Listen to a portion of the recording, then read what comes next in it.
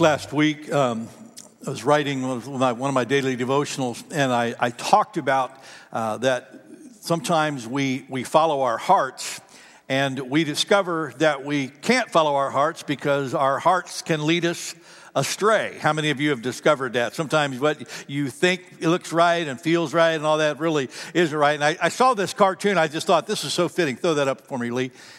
Dennis the Menace stealing a cookie. He says, my dad said to listen to my conscience. Well, my conscience says, go for it, And I thought, boy, isn't that apropos? Isn't that exactly, how it is? And there's a reason why that is. There's a reason why we can't fully trust our hearts. And there's a reason why we can't always just follow our conscience, quote unquote. And that's because of sin.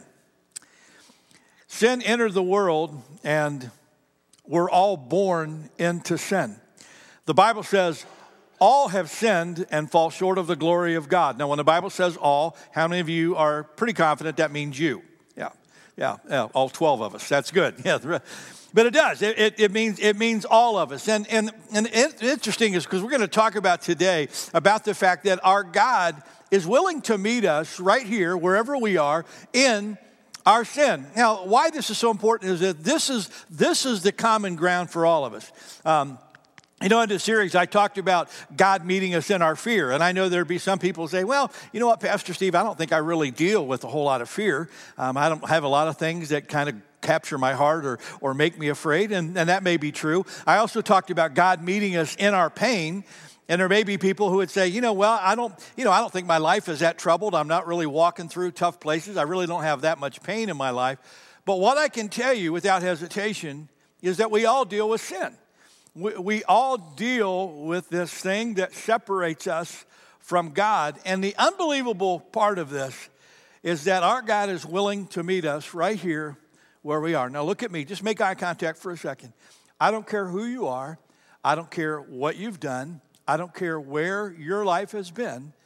God is willing to meet you today right where you are in your sin. Now, I want to unpack a story together to take a look at that. You ready? If you want to take your sermon outline out, you can track along with me. We'll throw everything up on the screen. I want to look at a scripture from John chapter 8. And as we begin to read that, just remember there are Bibles in the pews in front of you. Those are New International Version, and there are Spanish Bibles. Those are also our gift to you. If you would like to take a Bible home for yourself or for a friend or a family member, feel free to do it. We'd love you to have one. But I want you to look with me as we read this story of how Jesus met this woman right where she was. As Jesus was speaking, the teachers of the religious law and the Pharisees brought a woman who had been caught in the act of adultery. They put her in front of the crowd. Teacher, they said to Jesus, this woman was caught in the act of adultery. The law of Moses says to stone her. What do you say? Now, they were trying to trap him into saying something that they could use against him. But Jesus stooped down and he wrote in the dust with his finger. They kept demanding an answer, and so he stood up again and he said, all right, but let the one of you who has never sinned throw the first stone. And then he stooped down again and wrote in the dust. And when his accusers heard this, they slipped away one by one, beginning with the oldest, until only Jesus was left in the middle of the crowd with the woman. And then Jesus stood up again and he said to the woman, where are your accusers? Did not even one of them condemn you? No, Lord, she said. And Jesus said, neither do I. Now go and sin no more. I want to go back into the story a little bit. Because I don't know where you are on your journey of faith. I don't know who in this story you might identify with. Maybe some of you identify with this woman who was caught, and maybe you've blown it big and you're wondering how in the world or why in the world would God want anything to do with you. Maybe some of you feel a little bit like some of the teachers. Maybe you've got somebody close to you who has sinned and you've been struggling with what they did and whether or not that, to forgive them or why God should forgive them. Maybe you're in the crowd just kind of watching on going, I don't sure where I fit into all of this. Well, wherever you are in this journey, God meets us right here in our sin. Now, let me give you just a few thoughts that I want you to take home, and these will be good stuff for you to camp on this week. You ready? Here we go. Believe it or not, even in our sin, God's desire is for us and not against us. Even when we are dead, caught dead to rights in our sin, God's desire, believe it or not, is for us and not against us. Now, I know that's going to go against some of us and the image that we have of God. You know, some of us have grown up around places where we grew up around a God that we believed was an angry God, or a condemning God, or a judgmental God, or a God who loved to just torture us and do horrible things to us. I don't know what kind of God you have in your mind, but I want to give you a picture. I saw this cute little video, and I thought, this is actually a really good picture of God. Play that video for me, Lee.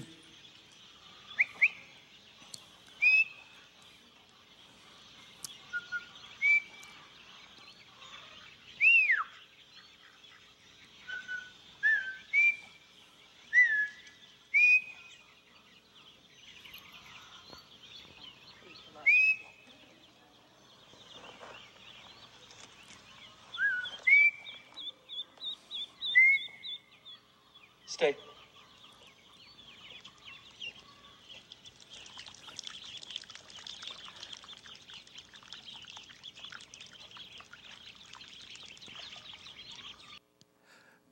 Now, I think that's a great picture of God. Now, here are these little ducklings, and they look up, and what do they see? This huge, menacing, terrifying dog.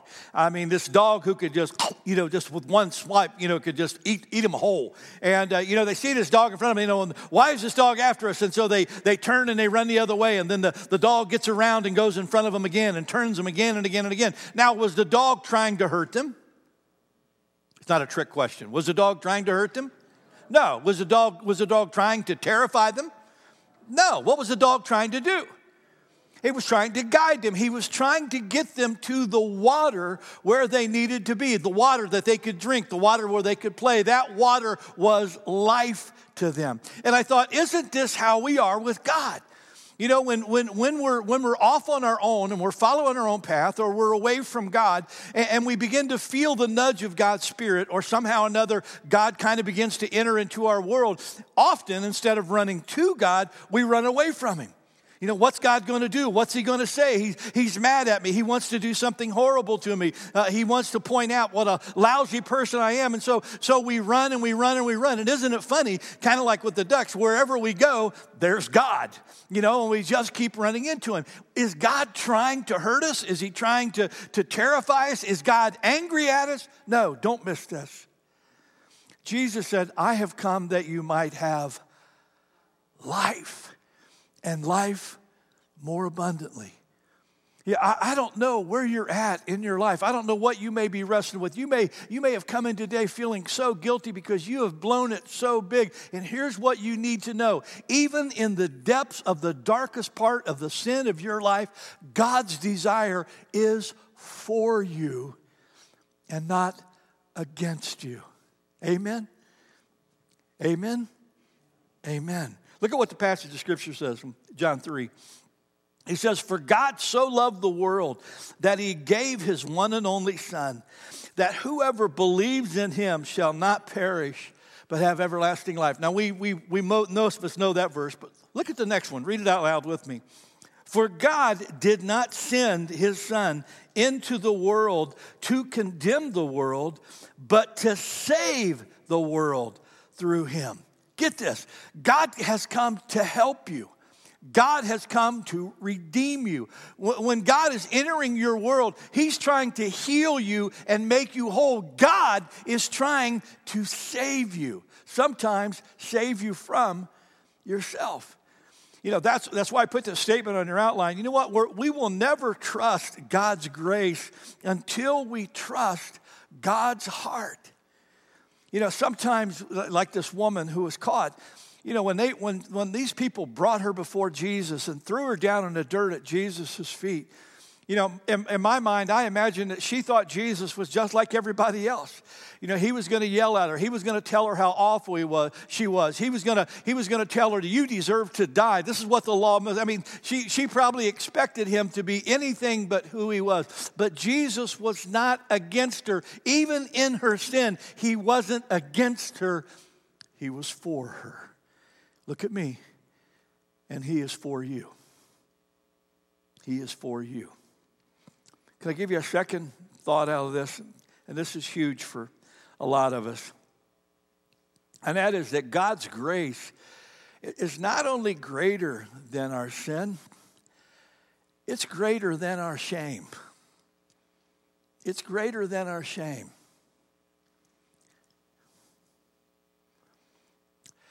Can you imagine how ashamed this woman had to have felt? I mean, it would be bad enough just being caught like that doing something wrong. But to be dragged through the street, to be publicly humiliated, to be brought in front of a crowd, to her sin to be made known to everybody. What do you think was going on for this woman? I mean, you can just picture her face down in the dirt, you know, just wishing she could die. Have you ever felt like that? You know, for those of us who know how deep shame can go and how thick it can hang, man, when we mess up, when we blow it, some of us have been there. It's like a cave you crawl into that you don't want to come out of. When I was writing this message this week, I had a memory that I really hadn't thought about for a long time. When I was a kid, growing up back in Ohio, every Sunday, my family would go out to my grandparents' farm where we would have lunch out there after church. And I had a lot of relatives. My mom and dad both had a lot of brothers and sisters. And we'd go out to my mom's parents' house, and they had this little farm outside of town. And aunts and uncles and all my cousins would gather. And we'd have this humongous lunch. And then we'd go out in the yard and play football or run around, do stuff on the farm there. One Sunday, when we got out to the farm, I had a cousin who was a few years older than me, and his family had a good bit of money, and he always had really nice toys and nice stuff, and I used to always love to go to his house because he had everything that my family could never afford, you know, kind of thing. But this day when we got out to the farm, he had a mini bike. Anybody ever own a mini bike? Yeah, you know, they're really cool. I mean, they're real small motorized vehicles, and they were quite the rave back in the day when I was growing up. Well, he had a mini bike, and he was zooming up and down this gravel lane that was my grandparents' driveway that went down to the highway. He was zooming up and down, and I got out of the car, man, and my eyes are like this big. And he and some of my other cousins and aunt and uncle, they're all out there, and they're taking turns riding this thing back and forth. And I'm like, I don't know, 8 years old, 9 years old, something like that. And my cousin comes over, and he says, "Get on." And so I get behind him and get on this mini bike, and we go zooming down the lane. And, then we turn around, and we come zooming back. And we got back, and when he got back, he got off the bike, and he's holding it. He looks at me. He goes, "This is the throttle. The brake's back here. Take it for a spin." Now, you know, I jump on this bike. I have no idea what a throttle even is. I had no idea what that word even meant, except the only time I'd ever heard it was when it came out of my mother's mouth. "I'm going to throttle you." You know, that's the only time I ever knew that. I had no idea what he was talking about. I just knew when he turned his wrist that bike went. And so I jumped on, and I gunned that thing like that. And I mean, I'm spinning gravel, and I'm zooming down this lane. Now, I am flying down this lane as fast as this little mini bike could go. And as I'm flying down the lane, I just get frozen with fear. And brake was nowhere in my mind. I'm heading straight for a 4-lane highway.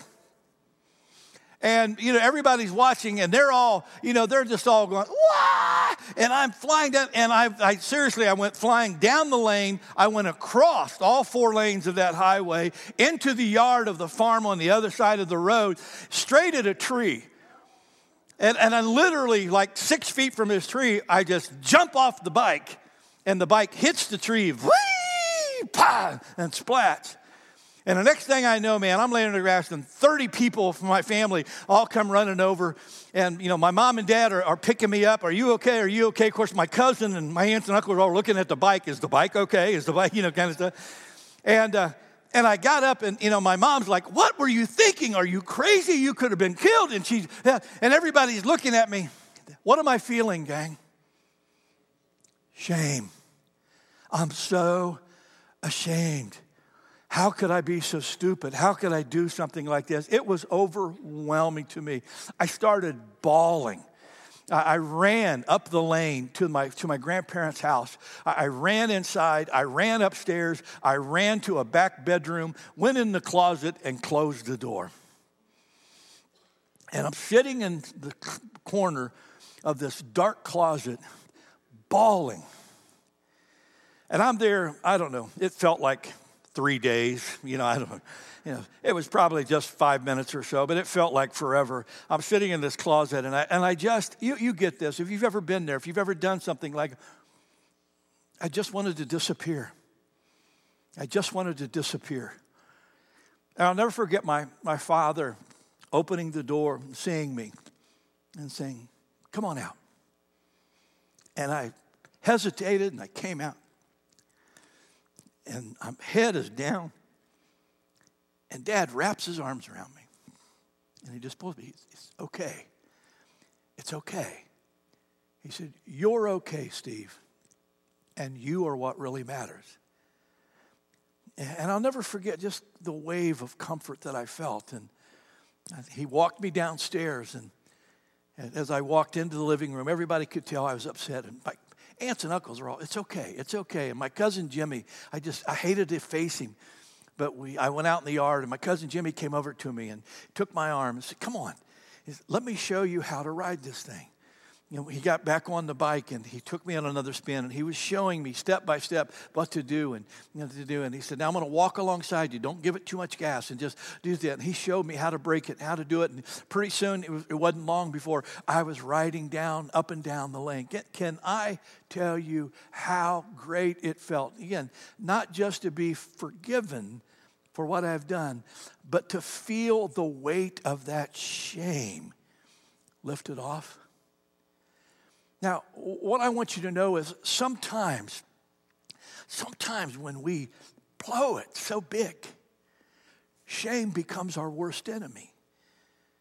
Because sometimes, like this woman who got caught, sometimes it is so overwhelming that even though someone or God is offering us forgiveness, it's really, really hard for us to forgive ourselves. And I don't want you to miss this. You see, whether or not you forgive yourselves doesn't discount God's ability to forgive you. Did you catch that?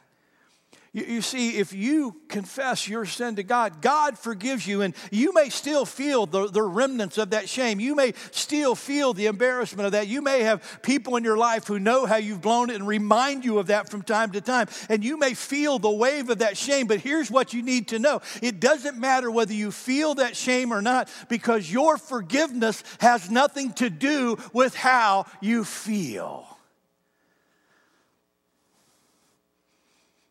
Some of you, that's worth the trip in this morning.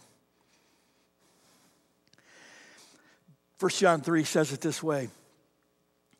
He says, our actions will show that we belong to the truth.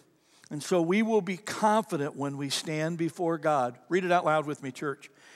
Even if we feel guilty, God is greater than our feelings, and He knows everything.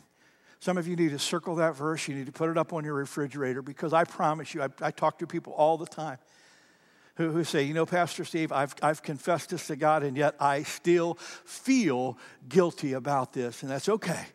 Those feelings of guilt may take a while before they ebb away, but that doesn't mean that you're not forgiven by God. Does that make sense to you? Here's the third thought that is for all of us to camp on.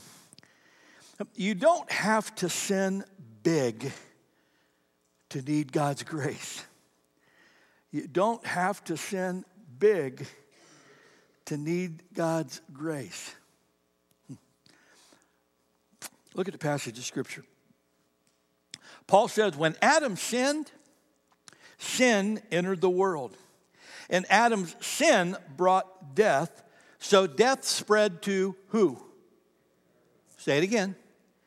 Everyone, for everyone sinned. Now, when we read this story about God meeting this woman at her point of sin, one of the things that we sometimes don't think about is when you look at that crowd and you look at those religious leaders who drugged this woman before Jesus, demanding he give them the law, and this woman himself, of all of those people, the crowd, the teachers, the woman, which of them were sinners? All of them. Say it again. All of them. And this is the important part that we need to know, because there's two things that happen in this. Sometimes we're like the woman and we think, well, I've sinned so big and nobody has sinned like me and nobody's done what I've done, and you know, they may be forgivable, but I'm not forgivable. On the other extreme are those of us who go, you know what, I may do a few things wrong once in a while, but I've never done anything like, and we justify ourselves.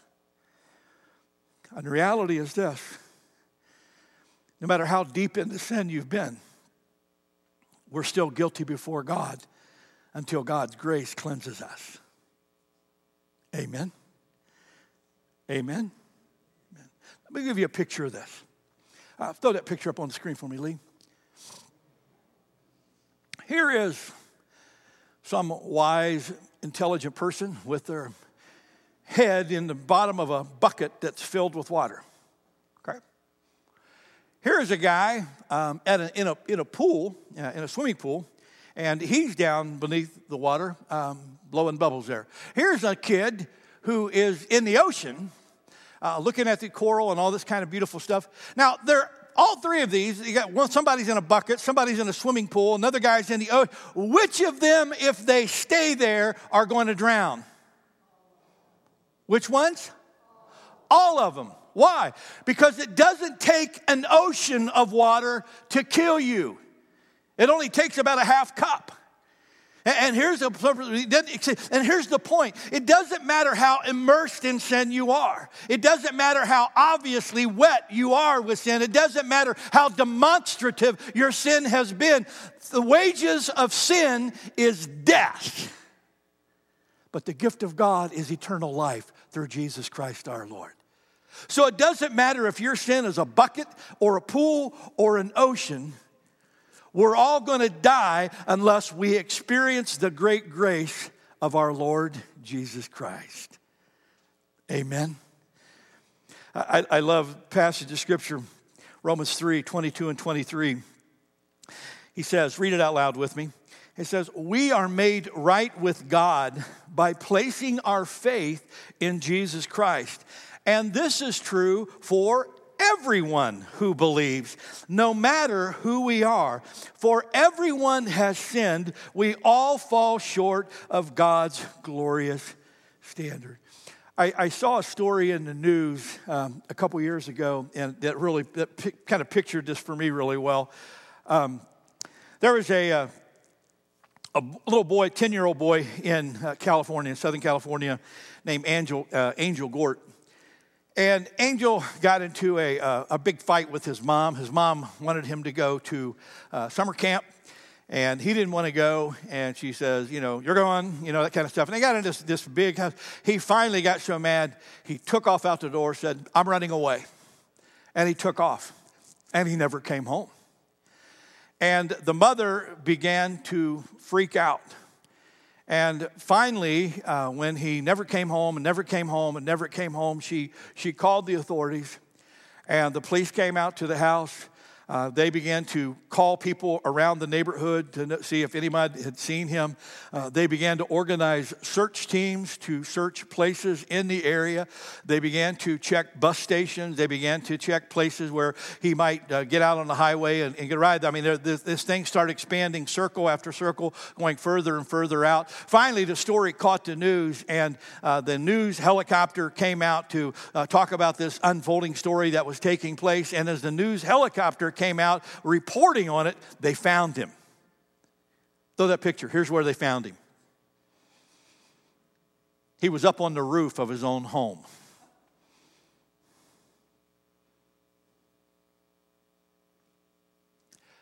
You don't have to be far from home to be lost.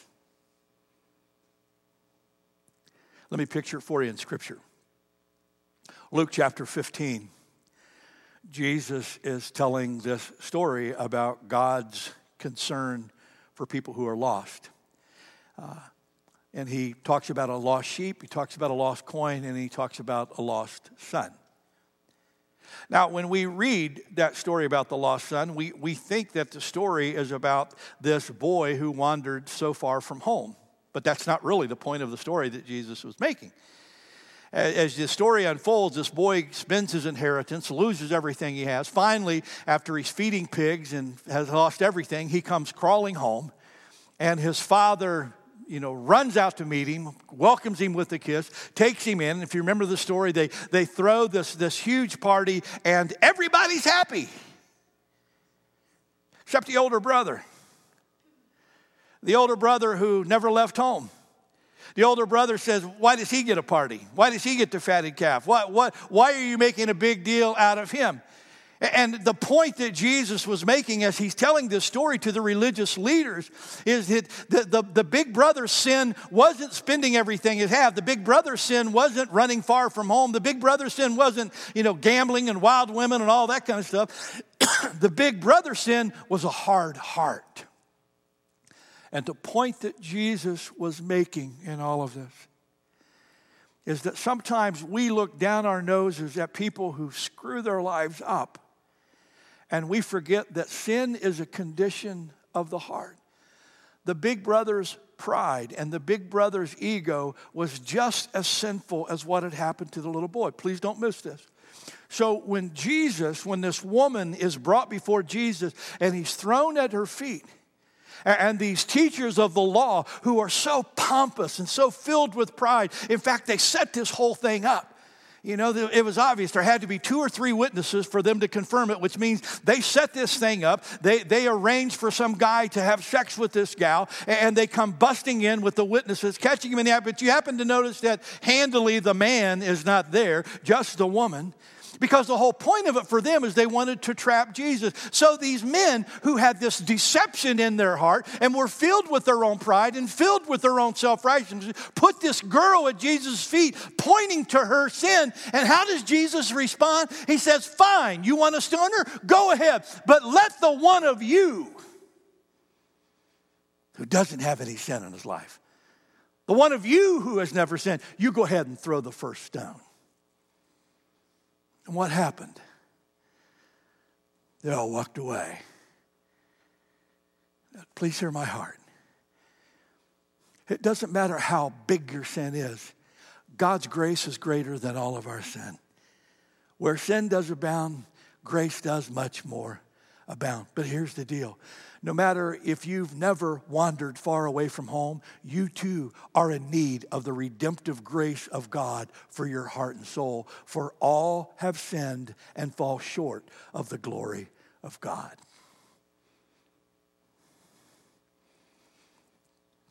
Can I give you one more? God doesn't just meet us in our sin. He doesn't leave us there. God meets us in our sin, but he doesn't leave us there. You notice in the story that after extending this grace, compassion to this woman, do you notice after getting rid of her accusers and restoring this woman's dignity and giving her a bit of self-esteem back, did you notice in the story what Jesus said to her? How he gets her up to her feet and he says, where are your accusers? Is there nobody else here? Did they all leave? Yeah, they all left. They're not here. And you could tell she was really happy. And Jesus said, and I'm not going to condemn you either. In other words, forgiveness was happening in that moment. But don't miss this. Then Jesus said one last thing to her. What did he say? Go and sin no more. In other words, this is where sin gets you. Don't live here. I'm giving you a brand new chance. I'm giving you a clean sheet to write on. I'm giving you an opportunity to live differently. Now make the most of this moment. Oh, church, please don't miss this. You see, God doesn't forgive us of our sin so that we can continue to live in sin. God doesn't just want to erase our past. He wants to put His Spirit in us and help us live a different way. God doesn't want to just forgive us from the penalty of sin. God wants to save us from the power of sin over us. That's what Paul was talking about when he wrote this. He said, we know that our sinful selves were crucified with Christ so that sin might lose its what? Power in our lives. Read it with me. We are no longer slaves to sin. In other words, God's grace forgives our past, but as we open our heart to Him, His Spirit lives in us. As we lean into Him, our lives don't have to be dominated by sin anymore.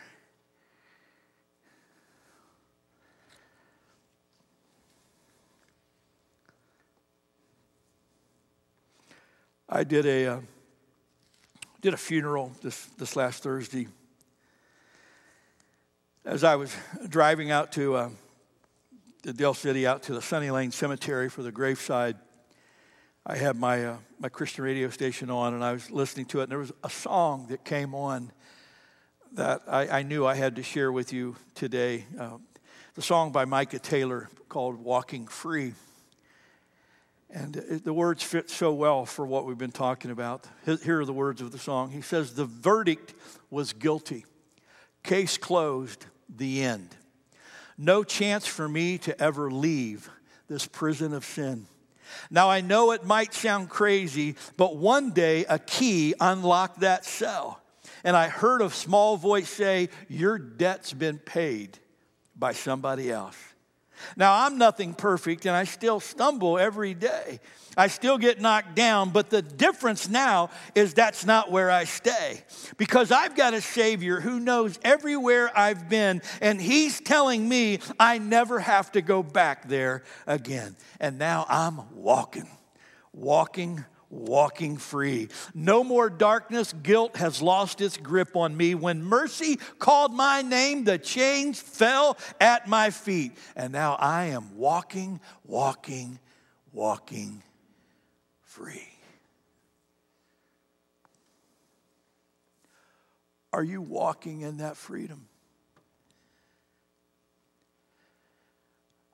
All have sinned and fall short of the glory of God. But Christ offers Himself today, right here, right now, to meet us right where we are. And I don't care who you are, where you've been, how long you've been there, or how bad it is, the things that you've done. God's grace is greater than all of that. And today, He wants to meet you right where you are.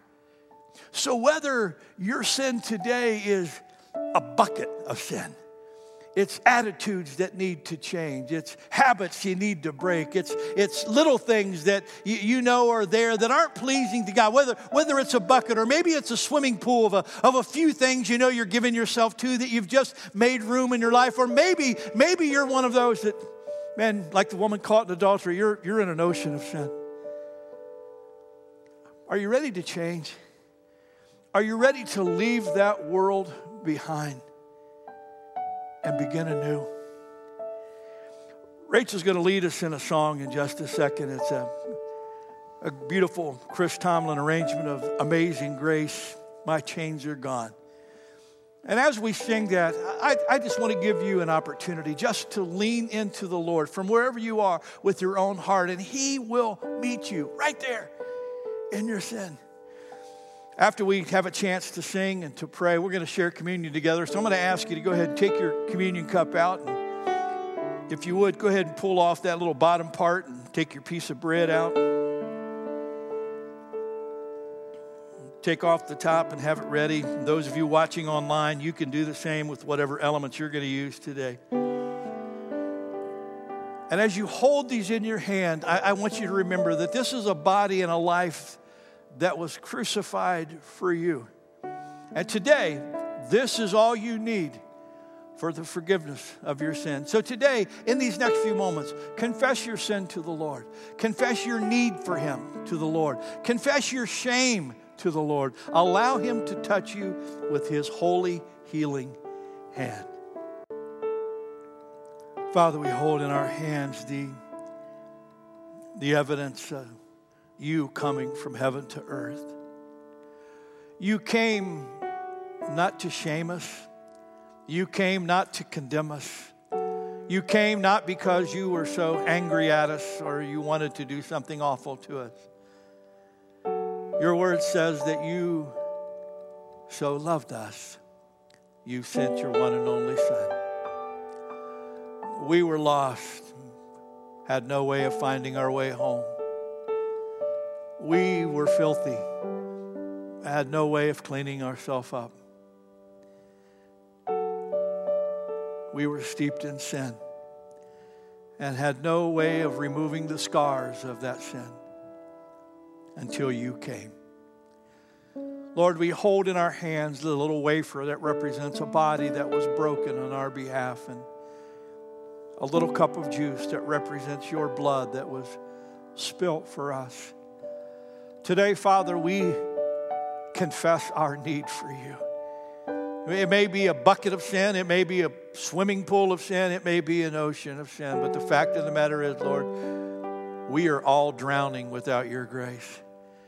I ask right now, Lord, that you would reach down your hand of mercy, that you would forgive us of our past, that you would deposit your Holy Spirit within us, and that you would help us from this day forward to begin to live brand new lives. Lord, your word says that if any man be in Christ, he is a brand new creation. The old is gone, and behold, all things become new. So, Father, today we pray that you would not only free us from the penalty of sin, we pray that you would free us from the power of sin. And we'll give you all the glory, because it's in your precious name that we pray. And everyone said,